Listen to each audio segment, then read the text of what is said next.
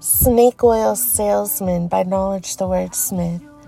Cities across America held a Quaccination Day.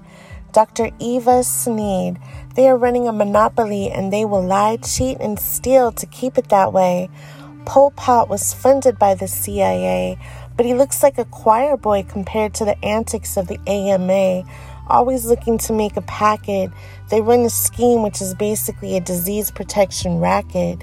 How they suppressed homeopathy can be read in a book by Harris L. Coulter called Divided Legacy.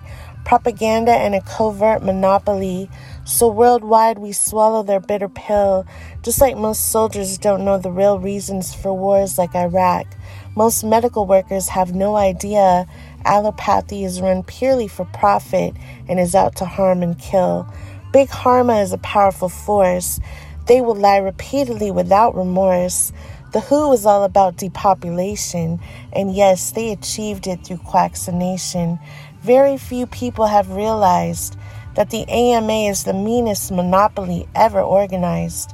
They are the most arrogant, dangerous, and despotic organization, pushing quaccination and requaccination, which they say is necessary to fight disease, totally ignoring safe, simple, and natural remedies.